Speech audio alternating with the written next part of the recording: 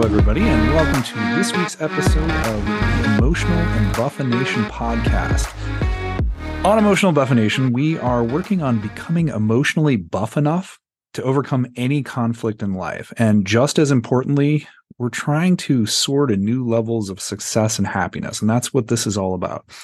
The podcast is just one of a bunch of resources I have available. You can also check out the Emotional Buffination website, which is EMBUFFINATION.com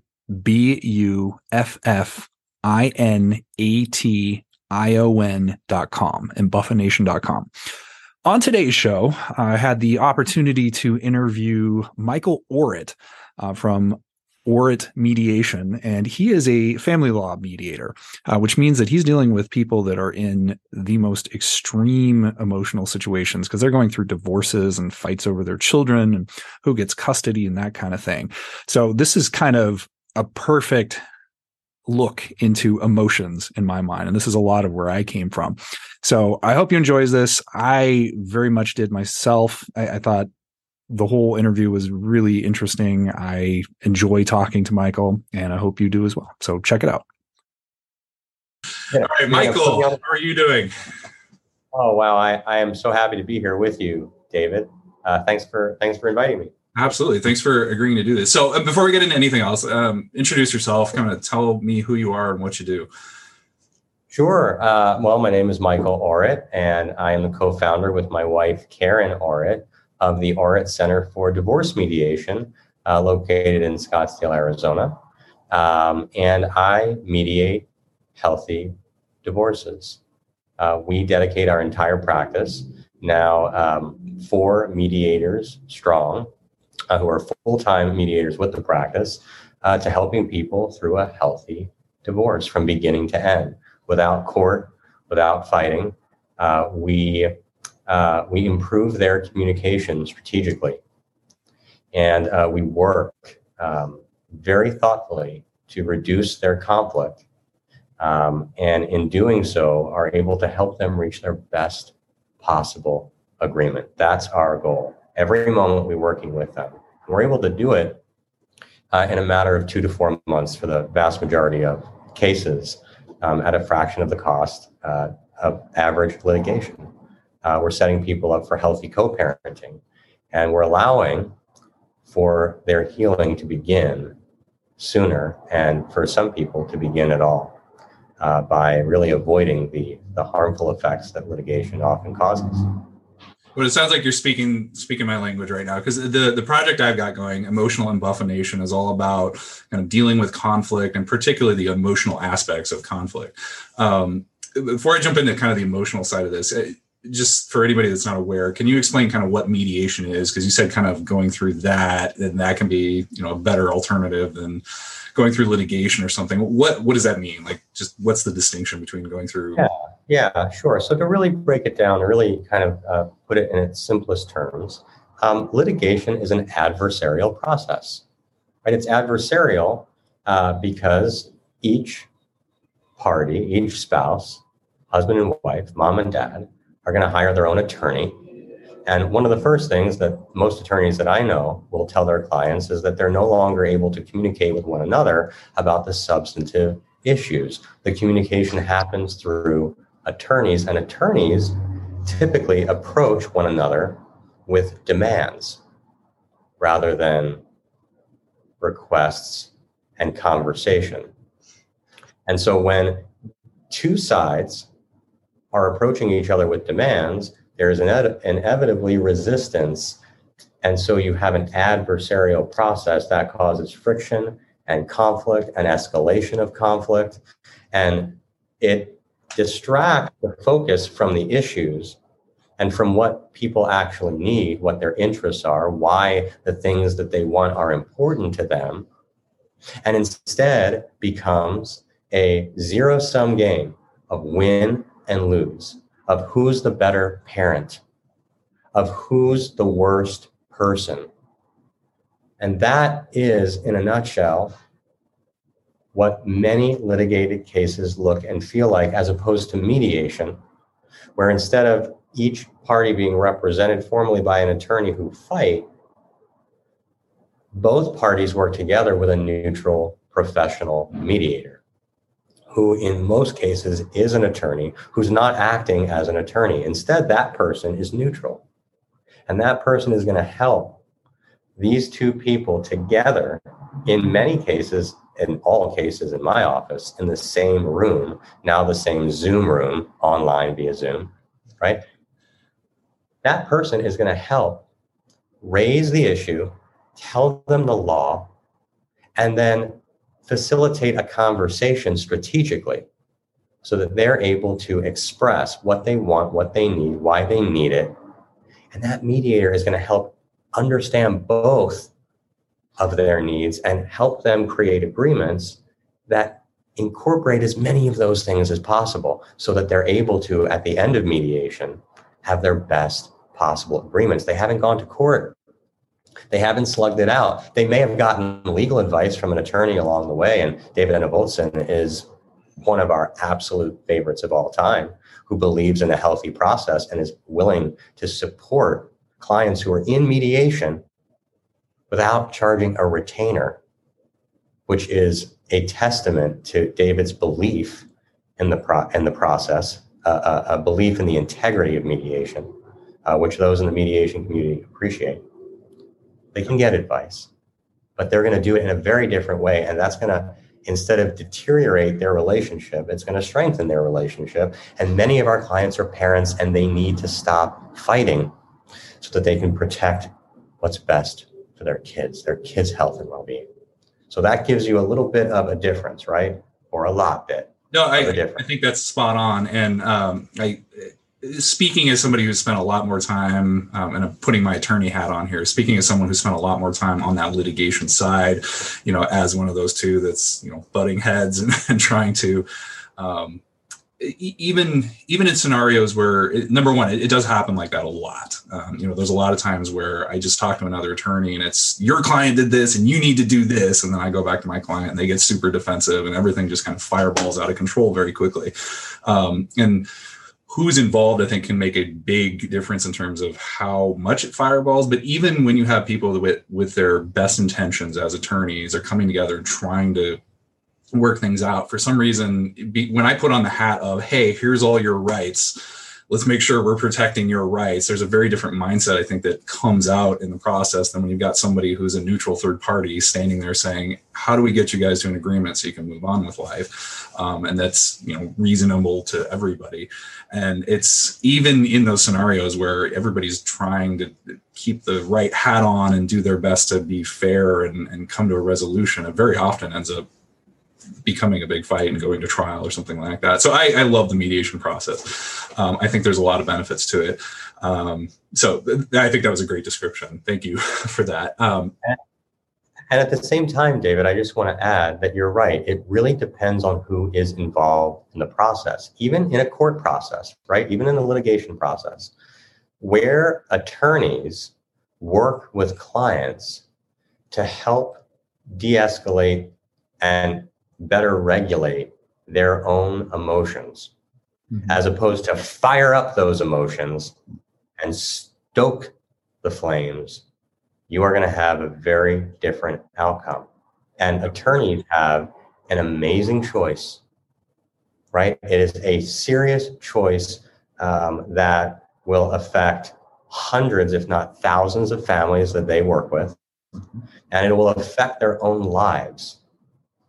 They have a choice to fan the flames of conflict in how they speak to their clients and how they present information to their clients and what they do and don't do for their clients, right? Or how they help clients because of their objectiveness, because of their friendliness toward the idea of collaboration, because they reject the notion that spouses that are going through divorce should be enemies.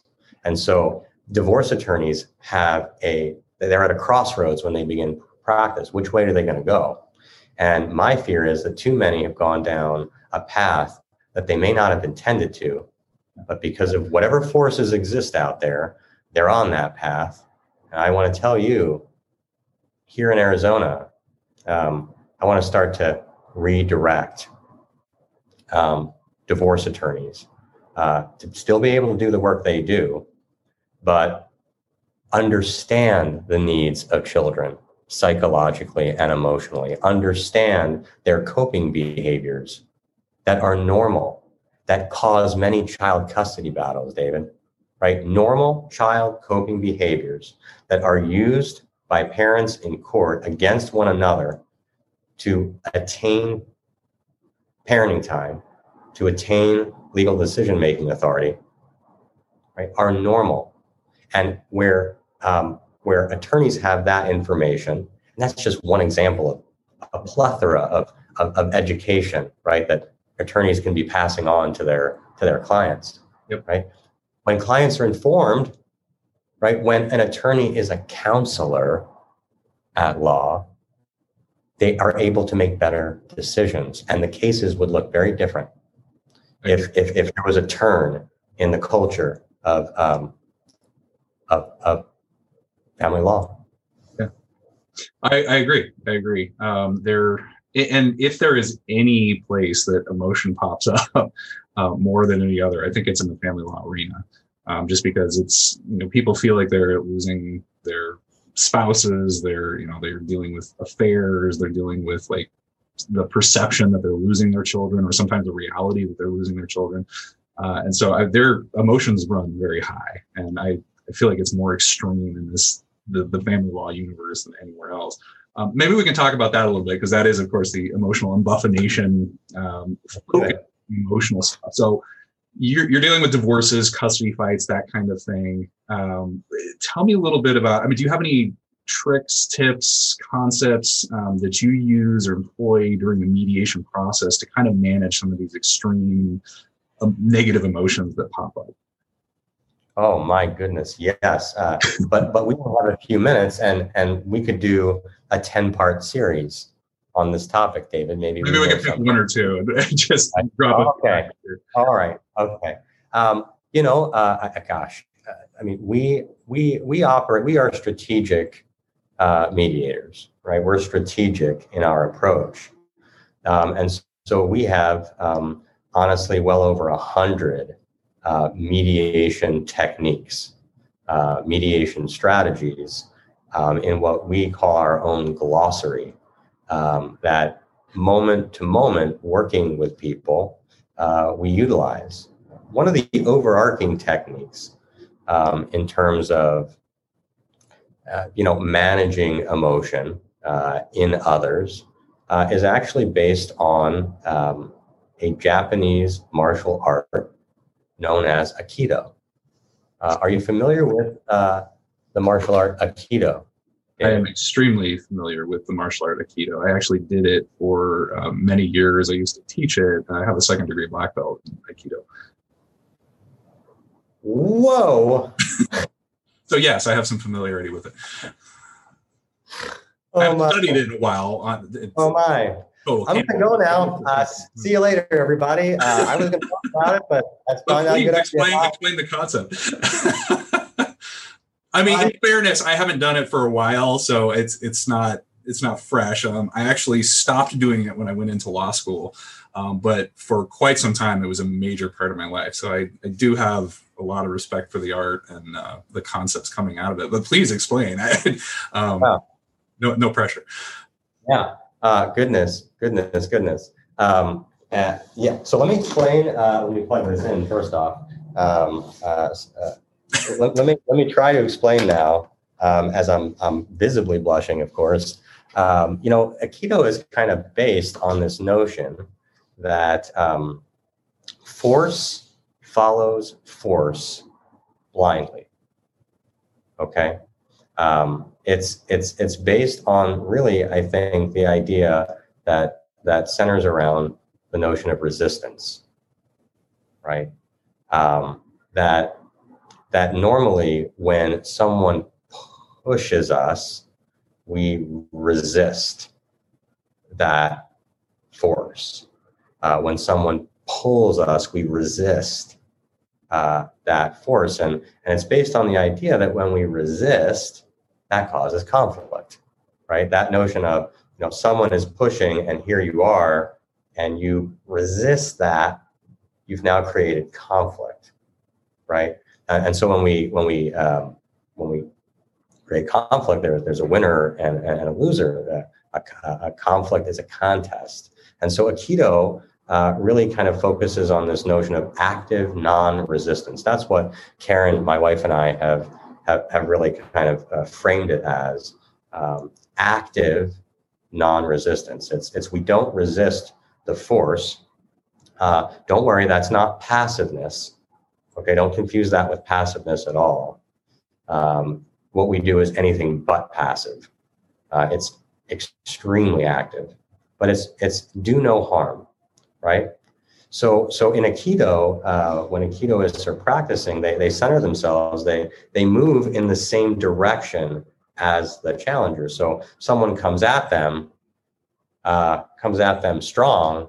Instead of meeting that force and resisting it, they move with that force and are able to control the situation in a much more effective way. In Aikido, the first step is neutralizing the aggression through not resisting the force, and then actually stepping in, moving closer to the other, right? On an emotional level. Can you give me an example of how that works, like translate? So, I mean, of course I get the concept physically. How does that translate into emotions? So somebody's like all upset about, some issue in the family law arena. Like, how does that physiologically translate into the emotional framework? Yeah, gotcha. So, all right, I'm in a mediation, and I've got mom and dad right there. And one of the parents says, I want full custody. I want full custody of those kids. I have a choice in that conversation. I can resist that. What do you mean you want full custody? No. Do you really want full custody? Do you know what full custody means? There are thousands of responses that I could give as a mediator. As anyone on the other side of that statement. But what we're going to do first in Aikido to manage that emotion and to shift that emotion, to shift that person's thinking and emotions, because the thinking and emotions are obviously connected, right? We think, therefore we are.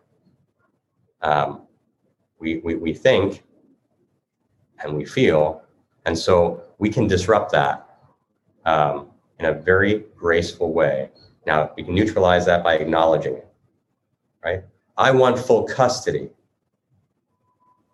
Maybe there's no response. They're my kids. Maybe the response is, I hear you. I hear you.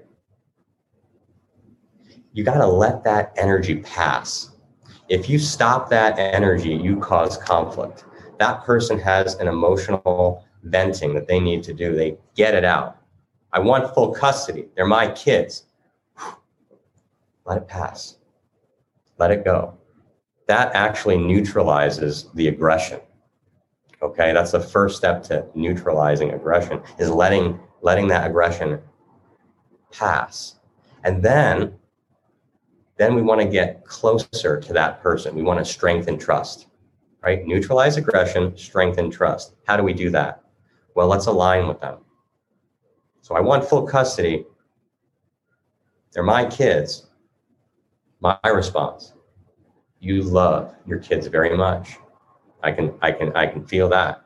Yes, they say. I've aligned with them now. Right? And you want to spend as much time with your kids as possible, don't you? Yes, they say. Yes, exactly. Then I continue. Now that I've strengthened trust, I'm not their adversary, I'm their friend. Because I am. Because I care. It's got to come from a place of care. And maybe my response is, well, of course, we know that it's essential to the kids' psychological and emotional well-being to have a meaningful relationship with both their mom and their dad, because they need both of you. Absolutely. We've shifted. We've shifted. Right? And now I'm going to redirect them. I'm going to maintain control. I'm going to continue this education, right, that I was talking about earlier. Many parents, I might say, in similar circumstances have found an approach that works with parenting time that they like and their kids like it. Hey, let's take a look at this 2255 schedule. There are others I can show you, but I'm just curious, what do you think about this? Could something like this work? What do you like about it? And then they tell you what they like because you've asked them. You've tapped into something deeper than their surface level emotional outburst that came from a place that they don't really even fully understand. They weren't mindful in that moment. And now I've engaged them. I've neutralized their aggression. I've strengthened the trust. I've redirected. I've shifted direction. I've maintained control of myself. And I've helped that person maintain control of themselves, because now they're looking at that parenting plan. They're assessing it. And maybe they're saying, well, actually, this could make sense. I want to learn more about this. I want to understand more about it. And in 10 seconds, we've got a different ballgame. I like it. And you tapped into several things there that resonate with me. The book that I wrote, Emotional Embuffination, there's a chapter, well, there's a couple different chapters that I think tap into directly what you're describing. One is all about cognitive dissonance, because very often I think people are yelling about things that aren't exactly what they're actually yelling about. Sometimes there's emotion coming out and it comes through a certain framework. I want full custody of my kids. And really, 2 weeks ago, they were in an equal parenting plan arrangement, and now all of a sudden they want full custody. And why did that change? Oh, they found out about the affair. Sometimes there's just some other thing that's going on that they're really upset about, and the thing that they're reacting about is not the thing that they're really reacting about. And so if you're responding to that thing, you start to create defensiveness. And that goes into another chapter I have in my book, which is all, I describe it as don't argue with facts. Because I think very often the impulse for people is to say, let me tell you why all the things you just said are wrong, which almost never works. All through 2020, I was watching people on the internet saying, let me tell you why the opposite political position is totally wrong. I don't remember a single person reading a bunch of comments that they were fighting with someone online that went, oh, you're right, I'm wrong. I'm going to embrace this opposite viewpoint. It just made everybody more pissed off and created a more toxic environment. And I think the same thing is true in the family law context or anywhere else. When you just as you described with the Aikido framework, if you just come at someone and you're just defensive or arguing with them, it really just escalates the problem. It doesn't get you anywhere. I really like this concept and the framework you've used for it. It resonates with me on different levels as I. Awesome.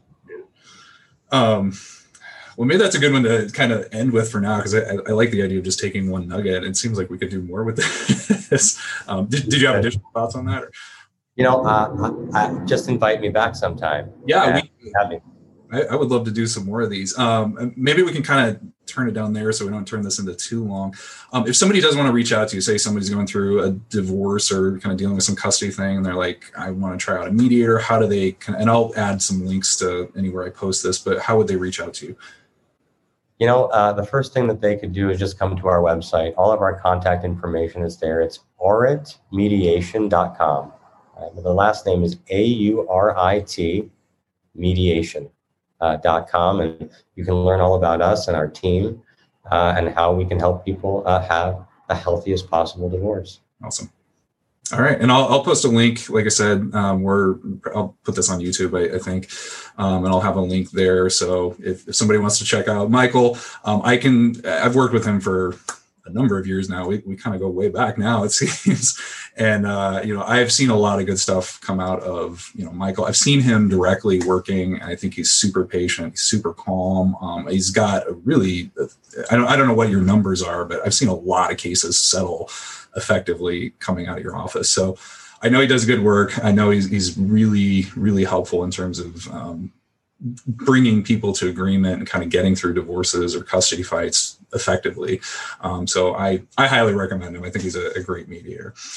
With that, I think we can probably wrap up today, and maybe we'll have to reconvene, because I think that we are very much on a similar page in terms of the emotional stuff. And I would like to convene with you some more about some other techniques and tricks, because it sounds like you might have some very similar concepts that I do, or maybe some different concepts than I do, but you're coming from a different angle. So I'd like to converse some more about these. But for now, maybe I'll let it wrap up. So thank you for letting me interview you today. I very much appreciate it. And go check out Michael if you need a mediator. There you go. All right. So that's all we have for this week's show. I hope you found something in here useful. I hope you got some little nugget that you were able to use to improve your emotional states, or reduce conflict in your life, or to do something to make your life or people around you's lives better. Remember, you got to keep working on this stuff. Emotional embuffination is all about working on it. It's not, you don't go to the gym and then just do one rep of something and then walk away and say, I'm buff forever. You keep going. You go on a daily basis. Same thing is true with your emotional states and your emotional strength. So you got to keep working on it. I hope to see you again next week on the next show. Remember, the ideal state here is to become emotionally strong enough to go from saying the struggle is real to saying, what struggle? Because everything just becomes so easy to deal with. Thank you all for listening. I hope you have a great week, and I'll talk to you next time.